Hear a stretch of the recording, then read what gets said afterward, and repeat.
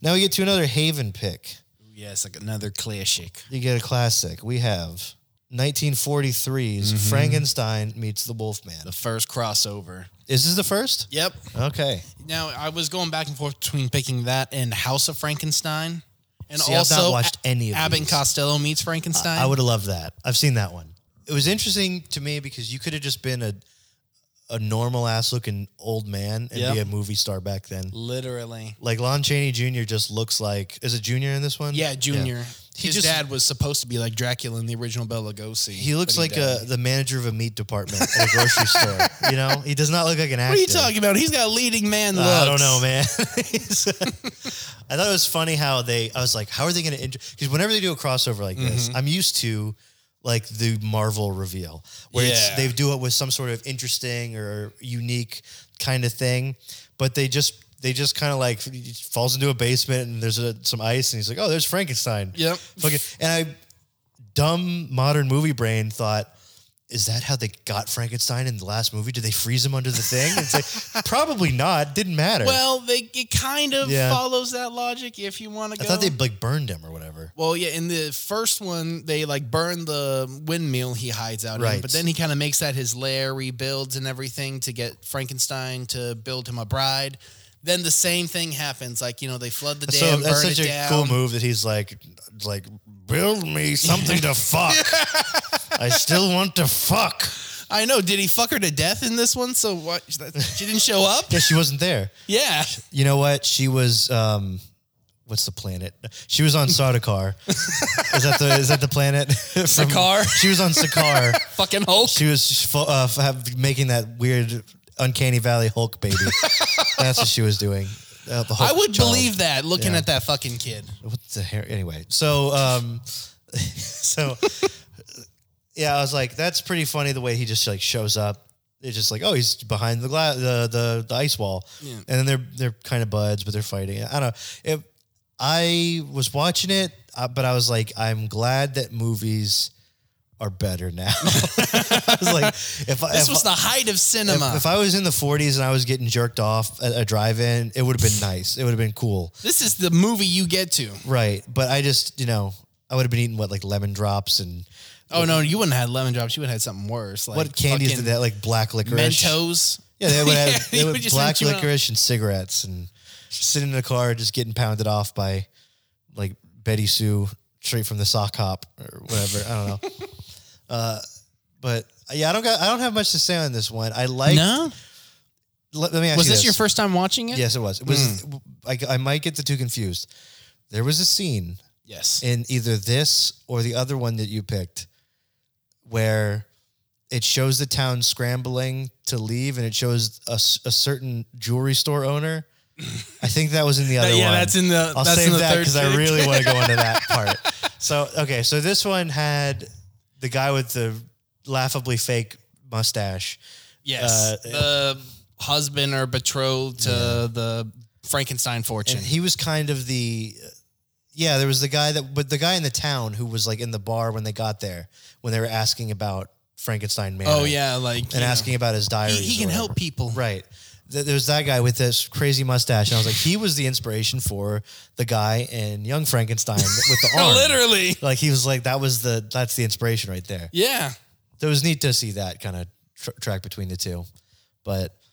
But my favorite scene in this movie is when they're like all at that dinner and everything in the town square, and one guy's like just singing that "Follow la la la la," like just taunting Talbot. Yeah, yeah. I mean, there's a lot of good like little moments that go on longer than a modern movie would let them go on, but it's kind of nice because they had the same problem in all these like old time movies. They had an hour to fill, but like they had nothing to fill it with. They would always like expand the parts that didn't need it. Well, they needed.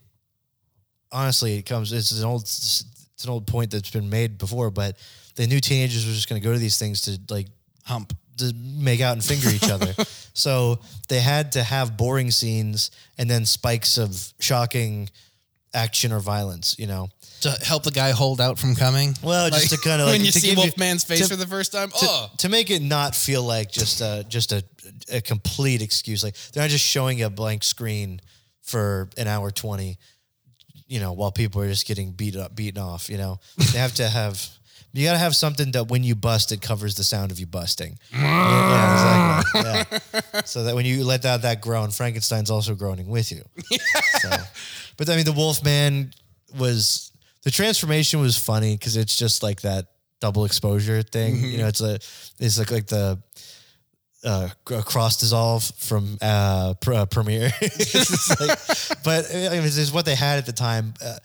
The next one that we'll get to had the special effects worth talking about. But what I loved about the Wolfman transformation, I felt like they should have stopped like the second to halfway part. So you could like see the human and wolf part. Because he just felt like too much like... I feel like when I'm looking at the Wolfman, I'm looking at Gert. Like that's the face I see. Yeah, Gert's cuter. So this leads us to another Drew pick, which... I've just loved.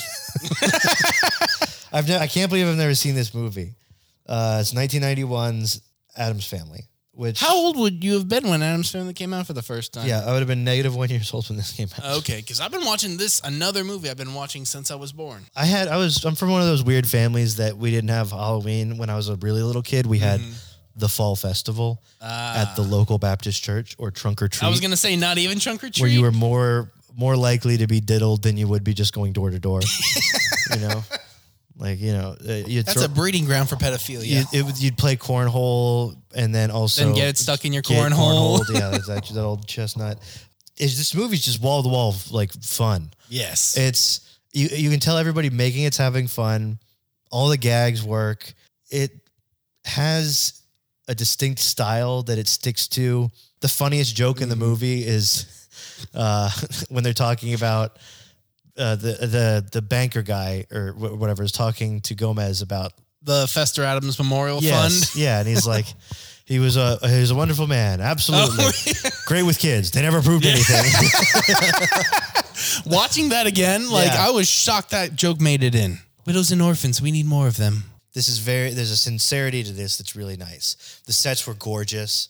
Casting was perfect. Oh, for sure. Gomez kills it. God. I want to get one of those little like train sets like Gomez has to use when I'm trying to figure something out, but I just drive it into Drew's asshole. You know? I mean, there's not much I can say about it other than it just was a fucking blast, man. My second favorite Christopher Lloyd movie. Which is first Back to the Future. Of course. Yeah, that makes sense. Third, Buckaroo Banzai. I've actually never seen that. No. I've never seen the film. It is a trip. Yeah. Mm-hmm. Like, it takes so many left turns that it's like, why? But yes.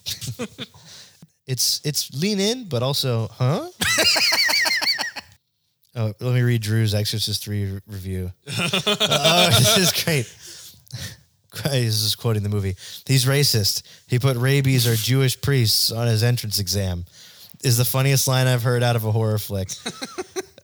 It's good in its own right. That leading up to the demons, the dialogue feels like a pretty cool 90s drama. Grandma getting possessed felt like the other side of a 90s Hollywood on par with, oh my God, if you know, you know. I don't know what he's talking about there. Some of Drew's things Some of Drew's things are just so stream of consciousness that you can't really, you have to read it 4 times. It makes sense to him in the moment when he's writing it. If you know, you know. Let's get this out of the way. Drew's third movie was Hocus Pocus. A movie you couldn't get through. Honestly, I didn't even start it. No. I just wrote, I was supposed to watch this, but Barbarian just got put on HBO Max, and Guillermo del Toro's Cabinet of Curiosities hit Netflix today, so nah. Addams Family is fun in a way that nothing is anymore. It's always got some element that makes you just like roll your eyes or something. Yeah. So... yeah, I straight up love that movie. That's my favorite. Because I've seen Young Frankenstein so many times, that's my favorite that Drew picked. Yeah. Because obviously Hocus Pocus picked the classics. Is just a box of shit that's been sitting in the sun. I'm not going to subject myself to that. And Young Frankenstein I love, but I've seen it so many times. But this is just a nice little treat. How old were you when Hocus Pocus came out? Were you even born yet? Yeah, I'm sure it was. Yeah, I was 1 year old. I was 1 year old watching. Yeah. I never watched it, though. I think Carrie Ann watched it. And Halloween Town she also enjoyed. When you were a kid, those are like the two Halloween But see, movies. I never gave a shit about Halloween stuff. I think, you had a handicap. I did. I definitely did. I wanted to be a vampire for Halloween one year, and my parents were like, no. They're like, you're not allowed. I was like, all right, well, no Dracul. Luke Skywalker, I guess. And they're like, that's fine. I was like, all right, that's the fork in the road. And I took the path with less pussy. You know? Yeah, because it's always sexy time when you're Dracula. I mean, it's you got all the brides. Like, it set me up for like, well, I guess I'm just going to be a Star Wars guy. You know, like it is what it is. I could have been Hugh Hefner if you just let me be Frankenstein, Mom. Fucked way more. My eyesight would have been fine. I wouldn't have needed glasses. You know, I would have been thinner. This brings us to another one of my picks. Kind of touched on it a little bit already, but 1990s, The Exorcist 3. Best Exorcist. I think so too. It's definitely the better of the two from a horror standpoint. Because it stands on its own. It doesn't need the whole We're not even counting two. Yeah, two is not a thing. I don't. They did the Halloween thing where they just omit certain movies. I do not recognize Pazuzu in two. It's garbage and nonsense. From if I want to be like a film school dickhead, obviously Exorcist 1 is like. I can't even say it's a better movie because I just enjoy 3 way, way more. It's a better story, better characters. It's procedural. It's clinical. It's got some of the most interesting locked off camera work that I've ever seen. And I say locked off camera work because Exorcist 1 is so documentary style because that's what Friedkin came from, was documentaries. So he wanted to shoot it as if it were just like, you're like Paranormal Activity. Sort of, yeah. Not exactly found footage, but like you're a fly on the wall for this experience. And Blatty is the second movie he made, wrote the first Exorcist, also wrote this one. Catholic weirdo. And he has these camera setups that are just so... I mean, the obvious one is the locked off camera in the hallway with the nurse going to check on the guy. And you got the fake out jump scare when he's like, leave me alone. Get out of my room. And then she goes back out and... the best snap zoom jump scare that's in the history of movies. I mean, just for a second, just that where the thing comes out with the scissors. Was that supposed to be a nun or something? Because I keep pausing that trying to look at it, and it's just like this white figure. I think I don't want to pause it. I just let it live in my head the way it's that thing where you always see a glimpse of it. You know, I think it's just a thing that the guy possessed. Doesn't George C. Scott find a dead naked nurse? So. Her clothes were stolen? Yeah. Oh, that's what the crazy lady. The old lady got that. Yeah. That's right. That was different. They're crawling on the ceiling? Oh. Jesus Christ. My God. And she had just that maniacal look on her face. So fucking creepy. I thought she was going to jump down on him and everything and just start mauling him. And we're jumping right in on this deep end, but the movie takes so long getting to that point. Oh, yeah. It's so mannered and restrained in how it's shot. It's like a cop drama. Yes. That's what I like about it. And what I also like about it, I just recently watched this show. Oh, fuck, what was it? I don't remember what it's called, but it's on HBO, and it's about that journalist that went on the guy's homemade submarine, and he killed her and chopped her into pieces and threw her all in the water. And I've not heard of this show. That was a true story that happened. What I liked about it is it was like a procedural, but it never showed 1 second of gore. It didn't show an autopsy. No. It didn't show anything, and neither does this. There's at the very end. There's you get to see what George C. Scott describes when he's at lunch, which is this horrific crime scene where the little black boy has his head cut off and placed with the Jesus statue. Yeah, and blackface and spikes are driven through the eyes. Just all those tortured souls reaching up out of hell. All these presumably cases that George C. Scott has not been able to crack or has kind of let pass just kind of to the back of his mind. And, he's this grizzled cop who, much like his best friend, this grizzled priest, have kind of resigned themselves to deep down, they don't have any faith anymore. Yeah. But they have to go through the motions. They're just waiting for life to end, because it's the right thing to do until they both die. Mm-hmm. And the scene that best exemplifies that is in the diner when he's explaining the crime scene of the Police Boys Club victim. And they're interrupted by the waitress asking if they would like coffee. He's in the middle of explaining this horrific thing that's making the priest's blood just run cold. You can see it in his face. He turns white. Yes. And this waitress comes up and asks if they need more coffee. That's the world. So chipper, so cheer. Yeah. She represents the world going on as normal.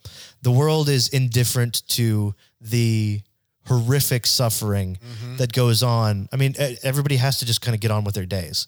You know what I mean? If any normal average person was forced to face any of the horrors that happen on like an hourly basis on this planet, or like a minute by minute basis. You don't want to put a bullet in your mouth. We'd go crazy. And it's these two guys that meet up that are trying to stop each other from staring too long into the abyss. Yeah. You know, they're just, you know, they're both on the edge, but they're both pulling each other back. Yes, exactly. And it's another great example of that is they each tell the priest tells his other buddy, the priest buddy, and George C. Scott tells his wife that they're going to cheer the other one up. Mm-hmm. Yeah. So like they know that they're doing it for each other. That's what they're have. Their life rafts. Yeah, they're each other's life rafts. And deeper into that chemistry that's so wonderfully laid out is the carp joke. You don't really understand what's happening at first. And then the more that he tells, it's really the moment where the priest kind of cracks a smile when he realizes that George C. Scott's telling a joke. And George C. Scott keeps a straight face and keeps barreling through the joke. The gills are unnerving. It's clear that it's an act of fraternal intimacy. Yeah. That you're witnessing from a kind of fly on the wall point of view. We don't go into shot, reverse shot. We don't go into close-ups. We stay in one locked off two shot. See both their faces. We see both of their faces in profile. Kind of more of George C. Scott's. But as he's telling this joke, it dawns on the priest that it's a joke. And it's like if you've had a friend that like you just like to sneak attack them with a joke where you act like you're just telling them a story at first. Yeah. And then they realize that you're doing a bit. That's the kind of like relationship that's like, oh, these guys have that. And, you know, they kind of have almost like a 1940s fast talking rapport with each other. You hear about Raymond? Yeah, I heard about Raymond. He's an idiot. No, yeah, what he did to his wife. Yeah. What are you reading the girls' catalog? Why? You got something to say about it? Kind of, you know, I brought you a hamburger. I'm not hungry. We'll just eat half of it. It's from this place. Where's the other half from? You know, they have this like pattern. And he brings him a penguin. Toy penguin. Just cause, you know, it's like they have this, it's the only bright spot in their world. I mean, George C. Scott's got his family. Yeah. But it's different. They don't get it. He can't talk. He can't go home to his daughter and be like, let me tell you about this blackface Jesus, honey. Right. Yeah, exactly. He can't unload the minstrel show crime scene. It's like, did you hear about the carp in the bathroom? Yeah, exactly. Yeah, and they need each other. And then right as you're like settling into that relationship and you've been made comfortable by it, it's ripped away from you. Devastating. That exterior shot of the house, phone ringing, and what are you telling me? Mm-hmm. It's so brutal. And he would freak out and just like yell, or like when he started crying and everything. He gets so angry at different points in this movie. You can tell that the character's got this rage that's right under the surface that he's keeping tamped down. And at one point he blows up so big that it makes him cry. He's just like Feast Lamont, like, motherfucker. Yeah, he's not like Nicolas Cage, where when he goes off the handle, it's kind of like a performative. It's like you're very aware you're watching a movie, but it's fun to watch him flip out. Mm-hmm. This is a real human moment. Yeah. This guy was like just at his that way that only George C. Scott could yell. He yells, and he can't. If you've ever been that mad in life where you just can do nothing else but cry, that shit will resonate with you. The other thing I wanted to say about where the rug's pulled out from under you is the third scene in a row where George C. Scott looks at a crime scene and you are not shown the horrific gore that he's looking at. And for the first time, because it's somebody he knows, he looks at the left hand, then he looks at the right hand, and then he goes towards the face. And as he pulls the sheet up, he looks away. Yeah. He steels himself, and then he looks down. And those little subtleties in that performance are better than anything in most other movies, period. The guy is just acting his balls off for this. Because the other times he knows what he's about to see. He pulls it back. He sees the body. Mm-hmm. He's disgusted by it.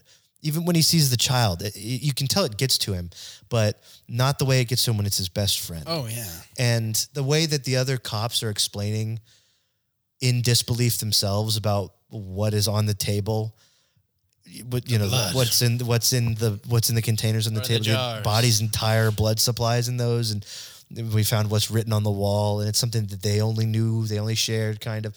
I like that the horror of this can't be real. This evil can't be real. And since it's grounded everything in a clinical procedural kind of cop drama, you assume that there's going to be some supernatural element. Because we haven't gotten to that yet, you're just as frightened by this because it's human beings that are able to do this to each other. Mm-hmm. Now, you wanted to talk about Brad Dourif. Let's talk about Brad Dourif. Oh yeah. Like I love the Chucky movies. They're fun. They're, kooky. Now I've never seen them, so who does he play in Chucky movies? He's Chucky. Oh, he great. is the voice of Chucky. And it's just, his voice coming out of that doll. So he's Mark Hamill. Yes, exactly. He's the actor Mark Hamill. Yes. Played by Brad Dourif. Mm-hmm. Okay. But just like when it's those two alone in the cell, and he's just like, this is a fucking maniac sitting in front of you. And he's just talking about just murder as happy as could be. Like, what's the master? And acting like George C. Scott's the idiot because he just doesn't get it. It's like, you don't see me. This isn't your fucking friend. This is to torture you. Yeah. And it's to torture him. Mm-hmm. He's still in here with me. And you see George C. Scott make the fist. At one point, he backhands him. And you broke his fucking nose! that nurse kills it. She's so good. But yeah, his performance in that scene crushes the Dark Knight interrogation scene with Heath Ledger. Nothing touches that. Rest in peace, Heath. But that scene... That is madness. And it's clearly... I mean, Christopher Nolan had to have seen that movie, The Exorcist 3, and just gone like, all right, Heath, do that. You see, the way he's just describing being... And I said it in the chat today. I was like, you were talking about how in the Dahmer show, it's revealed that Dahmer's one of his favorite movies was The Exorcist 3. Mm-hmm. And he would just fast forward to this scene we're talking about where Brad Dourif is like outlining what makes him evil and how evil he is and stuff. And, Dahmer was the proto version of the guy that wears the Why So Serious t-shirt and is like, I'm the Joker. He's just like me. I'm the Joker, baby. The guy who watches the movie but misses the point and identifies with the wrong character. Yes. And doesn't understand that that's not the right thing to identify with. So it was uncomfortable after watching that. I was like, damn, I love The Exorcist 3 and Return of the Jedi. And in this movie, but they do show him just fast forwarding to like the Emperor. And he's like, the Emperor's so badass. It's like, the fuck are you talking about? Like, yeah, he's cool, but he's evil. Yeah. He looks like he eats infant children. You know what I mean? Like he's like an evil rich guy who just is disgusting and decrepit and, shoots lightning out of his fingertips. Good. Yeah. And then the same thing with this, the greatness of the movie. I mean, obviously all of it's great of Exorcist 3, but the greatness of it is everything leading into that last showdown. And what's interesting about it, and I've been doing a little bit of research about this, the original ending was really fucking funny. The original ending is George C. Scott just the last time he walks into the jail cell, he just walks in and shoots the guy. just bam, down, and he dies. That would have been a good ending. It would have been hilarious. It would have been great. But I like the ending that the studio pushed for a little more, because if you notice, spectacle. All the scenes with the white-haired priest are isolated from everything else. Yeah. But they're also really good. When the crucifix falls on the floor and it's weeping blood, it's like this demonic entity reaching out to him and saying, like, I'm not done with you yet. When the doors blow open and he comes in, and he's like a cowboy ready to get fucking God's work done, dude. He comes in. Have you heard the good news? Yeah, exactly, man. It's like, that is really fucking cool. And it's nice because even though he's never met George C. Scott, I don't think, and it's the combination of a guy who doesn't believe, but what he says at the end, I believe in hatred, I believe in pain, I believe in theft, inhumanity.